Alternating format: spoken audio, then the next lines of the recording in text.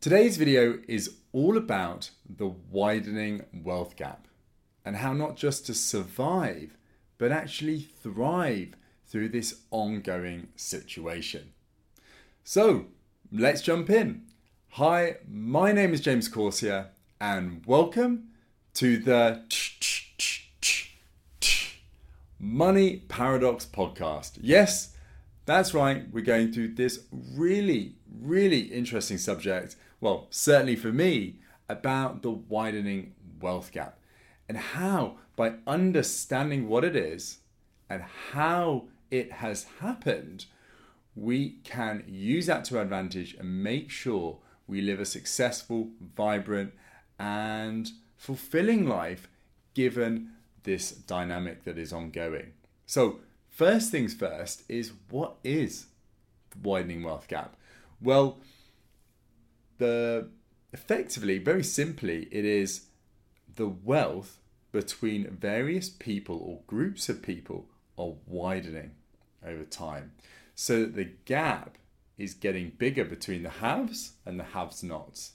The have-nots.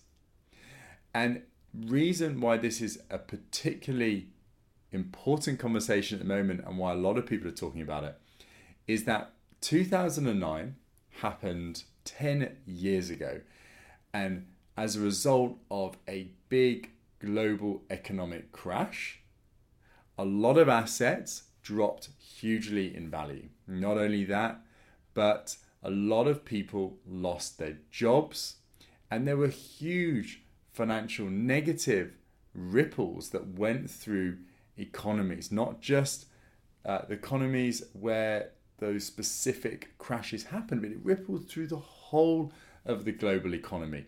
So here in the UK, but also in the US and elsewhere, had huge negative financial impacts as a result of this crash. It was huge at the time. Everybody thought the world was going to end at the time, right? Now, it never does, but it felt so real and raw. As a result of that, the value of assets within the economy dropped a huge amount. The stock market halved almost overnight. And so many other assets like properties as well devalued. Now, because of that, and because of people losing their job and being scared they were going to lose their jobs and so on, well then people got very scared. They got very fearful. They started to hold their money, whatever money they had, together and so on. And so money kind of seized up in the economy. People stopped spending, and that money then didn't get spent on other things. And you get this multiplier effect within the economy. So every pound you spend, somebody who earns that spends it as well. But if people don't spend, everything seizes up. And then the value of products go down. And it is a huge issue. So what did the big governments do? Well, they spent a lot of money. They injected money into the economy and they lowered the interest rates that people could effectively borrow money through. And they did that as the central banks lowering their interest rate so that other banks could borrow them for less. But the trouble was, people didn't want to spend this money because they were so scared of the economic situation. So where did most of this money go? It went into places where people felt it was safe. So they took this money, because it was obviously very cheap, and it was invested into assets that they felt were safe. So at the beginning, the only people that could benefit from these very low prices, if you think about it, when in a very short period of time, the price of something drops by a half, when fundamentally not much has changed, right? Not much can happen within 6 months. Then is the value really halved? Well, no. A lot of the value is still there, but the price has dropped. So in effect, the price of things are very undervalued. But because there's very little money available, people aren't wanting to spend and so on, people aren't willing to pay the real value in the longer term what things are really worth. But those few people that do have money, the wealthy, the very wealthy, They know this situation. They're what you call the smart money, where there's all those opportunities. They're able to invest the first. But most people who've lost their jobs, they don't have much money, the assets they do have dropped hugely in value. They can't invest. So at the beginning of this 2009 crash, people invested in these assets, but only the very wealthy. So when those assets inevitably went back up, very quickly actually, then the very wealthy became even wealthier. And the people who didn't have much money stayed at that situation, or actually worsened because of the economy being so bad, because they didn't have the kind of options that other people did. Now this perpetuated over and over again over the last 10 years, and we're seeing this constant widening of the people who have money and the people who don't have money. And that's because interest rates are still really low. The economy is still quite unsteady. There are many things playing out. And so as a result, now the situation is a bit better and people are able to work and spend money, and the economy is more improved and more confident. Interest rates are still very low. So that money is being pumped into assets to invest, to get returns, because you can't get it from banks. And so these assets are going up and up and up. The stock market is at an all-time high. Okay. Now that might sound, well, who cares? It always keeps going up. So we constantly get these all-time highs. But the really interesting thing is we're in a super boom, is what they call it. Since 2009, we have had the longest ever boom period ever in history. 10 years of growth. The growth rate in the stock market has been phenomenal since then. But for most people who've lived through 2009, what has happened is we've got very defensive, we've got very risk averse, we've got scared. We don't want to invest because either you've invested and got burned and lost a lot of money, or you didn't invest, but you saw how all of these assets absolutely crippled overnight, and all the pain and worry and stress and fear around all that, and kind of vowed, you know what, I don't want to touch that, I don't want to invest. And there's this new wave of people who just don't ever want to invest. Now the trouble with that is that if you don't invest and you just keep your money in the bank, especially with a situation with interest rates being so low, is that not only are you not benefiting from great returns from investments like so many people have done historically, but also inflation is actually eating away at your money. Most people who put their money into banks get a return lower than inflation. And that means their money is actually going down in value over time.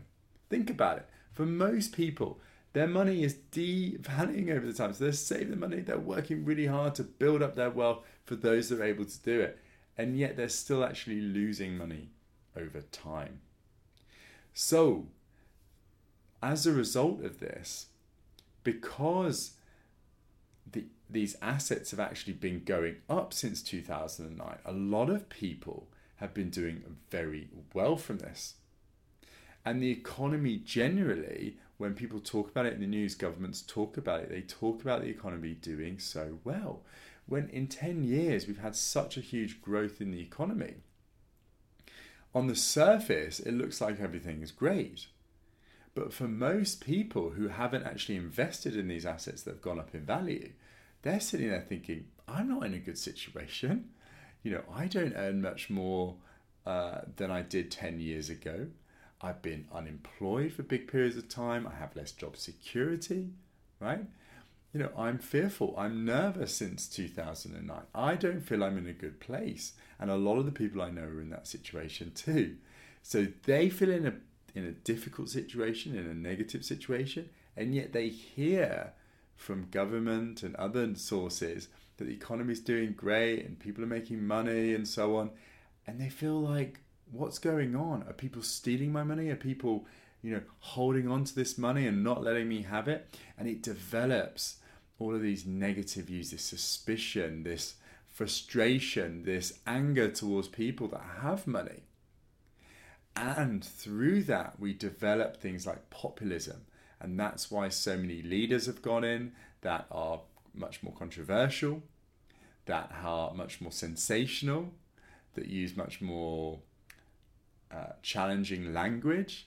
There's this move away from facts and logical reason to emotional arguments and us versus them. And with all that, it brings a whole more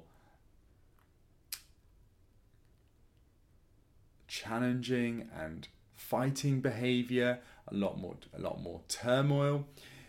When you look at studies on how much negative news there is now compared to 20 years ago, it is so much higher, and it comes from this disparity that is coming from the widening wealth gap. Equally, it's happening in business as well, not just on an individual basis. If you think about it, more and more money and the share of market capitalization is going into very few companies, the likes of Google, Amazon, Apple, Facebook. And that is because of innovation and technology. The way the world is moving is that most of innovation and collateral and technology and the value around all that is just moving into these few companies because they have the ability of the monopoly to leverage all of that value.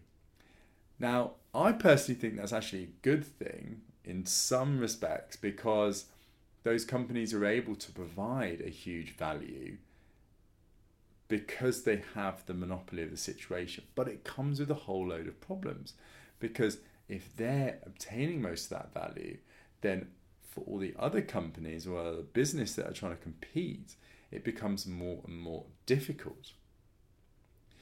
So, given all of this, what do we do? If you're finding yourself in the situation where you are on the edge between being somebody that is in the higher situation and actually doing very well and becoming wealthy, and somebody who is moving away, then this is something you want to be listening to.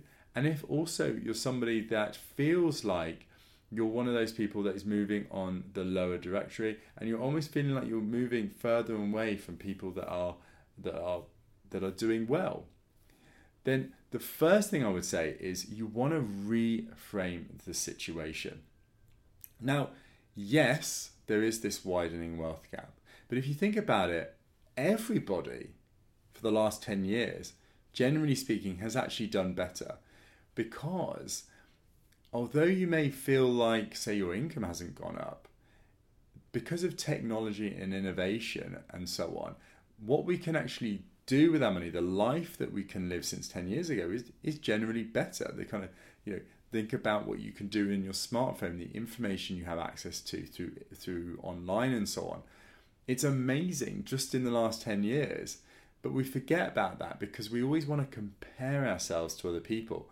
So let's say you are able to do twice as many things, have twice as many options, right? But everyone around you has 10 times as many options. Well, even though you are twice better off compared to everybody else, you're worse off. So you're going to feel worse. So the first thing I want to say is reframe it. Look at all the things that are better in your life or the people around you's life anyway. Okay, because if you have a negative view, that negativity is going to breed. If you have a positive view, that's going to breed within you to other areas of life and also those around you. The second thing is there are so many opportunities that have come from this boom. We've had a 10-year boom. Asset prices have gone up a huge amount. Big companies have grown, and all of this innovation has come around that, right? There's so many opportunities for us to learn, to grow, to succeed in business, right? Working for these companies, whatever, right? There's so many opportunities. So instead of looking at other people doing better than you, Look for all of these amazing opportunities around you and think, how can I take advantage of them, right? That will give you that hunger and excitement and curiosity to live a better life. All right? So that's about reframing. The next thing is about bridging the gap. Okay, so if you feel like you're somebody that is, in a financially difficult place, but there's all these people around you that you feel like are doing better, right? Then understand those people.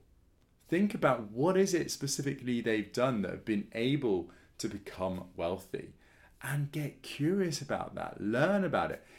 Now, be careful at this point not to just focus on things that you feel are out of your control. Like, oh, they already had money, so they just got the money they already have and they've used it to get more money. I don't have money. I can't do anything. Well, yes, one way you can do better and make more money is by having money. You can take that money and you invest it to get more money. Yes, that is true. That's not the full picture. You need to know how to invest, right? Just because you got money, it's very easy to lose money. There are so many things that these people are doing to do better within their situation and to prosper from it. So instead of looking at those people that have done well and are financially successful, look at those people, think about what they're doing, and think about what are some of those things that you can adopt and put into your life to improve your financial situation. Actually ask those people if there's people around you. In fact, I bet you anyone, no matter who you are, if you really, really think about it, there will be people around you that you know, or friends of friends, that are either financially successful already or already on that journey. Find those people, befriend them, ask them genuinely, look, I really want to do well in this area. How can I do better? What is it that you recommend? This is my situation. What would you do if you were in my situation? You'd be amazed at how much people are willing to give you free advice and really help you. People instinctively want to help others, right? You just got to go out there, be vulnerable, and ask. All right? I have learned so much doing that through the people around me, and it doesn't where I am in whatever situation, not just in my finances. I'm hungry to find people who are those steps ahead of me to learn from, to be mentored by, because that is how we grow. We grow from the people around us, right? We are, as they always say, the average of the 5 people we hang out with the most. And I am a big, big believer in that philosophy. The last thing I'll talk about is reframing how you are able to get money or finances or income, right, from this world. So for most people, they think, well, I just need to go get a job, and I go get a job and they will pay me X amount of money for every hour I do, or every month I work there, or every year, I get an annual salary or this amount per hour, right? So if I want more money, I just need to work more hours, right? Or just work there for longer.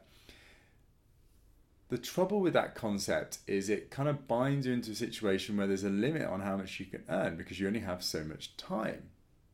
The reality is you don't get paid for how much time you work. You get paid for how much value you provide that company. It just so happens that it takes you that much time to add that much value. So if you thought of a way to add twice as much value in the same amount of time, and you could prove that, you could show categorically to your employer that you're able to do that, they will pay you more money, 100%. If you asked for 50% more money and you were able to give them twice as much value, it would be a no-brainer for them. And even if in the rare situation they weren't willing to do that, you would easily be able to go get a job at a much higher income because you're able to add so much more value. All right. Really think about it from that concept of value. Even if you're in a business, how do I add more value to the clients, the customers that I serve?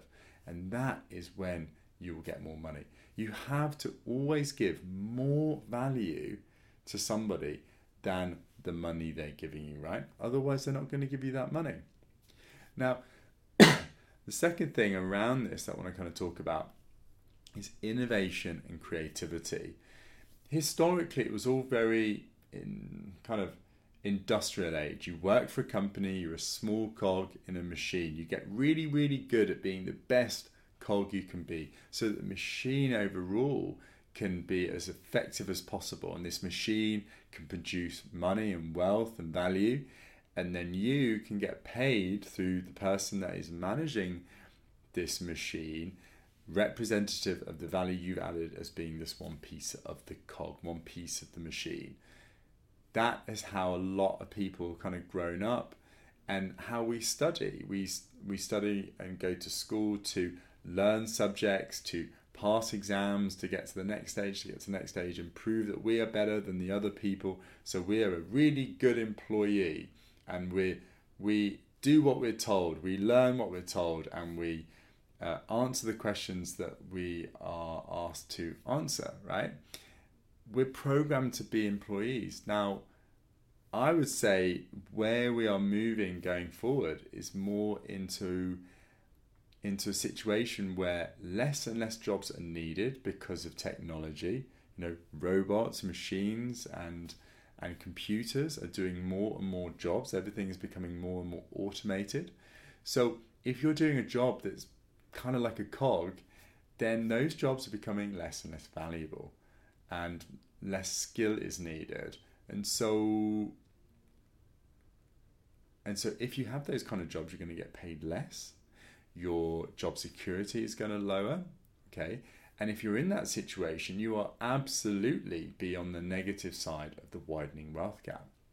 But if you're one of those few people that's creative, innovative, you can join a company and help change its direction, come up with new ways to add value within this world, then you are one of the few people that can genuinely move the direction of the business. And those kind of jobs are the kind of jobs that technology, certainly at the moment, cannot take from you, because it requires that smart kind of critical thinking, not just a process, not just following a system. The other thing is as well around creating business, creating opportunities. Think about, innovative ways of adding value within this world. Is there something that's missing at the moment? Or even just how you do your job. So, for example, freelance work, contracting. This stuff is becoming bigger and bigger and bigger because companies want to be more flexible, want to be able to respond more quickly to the environment and the market. And they do that, like, for example, freelance work, where you can pull on people that have specialized, specific knowledge, and can also be flexible in how they support the business and when they support the business. Okay, so in summary, my 3 pieces of advice to thrive within this widening wealth gap is: 1, reframe your situation. Look at all the great positive things that have come over the recent history, all of the amazing opportunities that have come from it, that the situation for most people, certainly since 10 years ago, is so much better, all the options and availabilities that we have. 2nd, learn to bridge that gap from learning from the people that have been successful and are already successful and on that journey of doing really, really well in this area. Learn from them. Surround yourself by these people. Ask them questions to improve, to adopt those things and improve in that area yourself. And then lastly, seek to add value through what you do to make money. Focus more on innovation and creation, because that is where the world is moving. That is where the world recognizes the most value and is most willing to provide money in exchange for that value. The more innovative and creative you can be in this world, the more value you can provide in this world, the wealthier you will absolutely be. All right, that's all from me. I hope you enjoyed this video, and I'll see you next week. Take care. Bye-bye.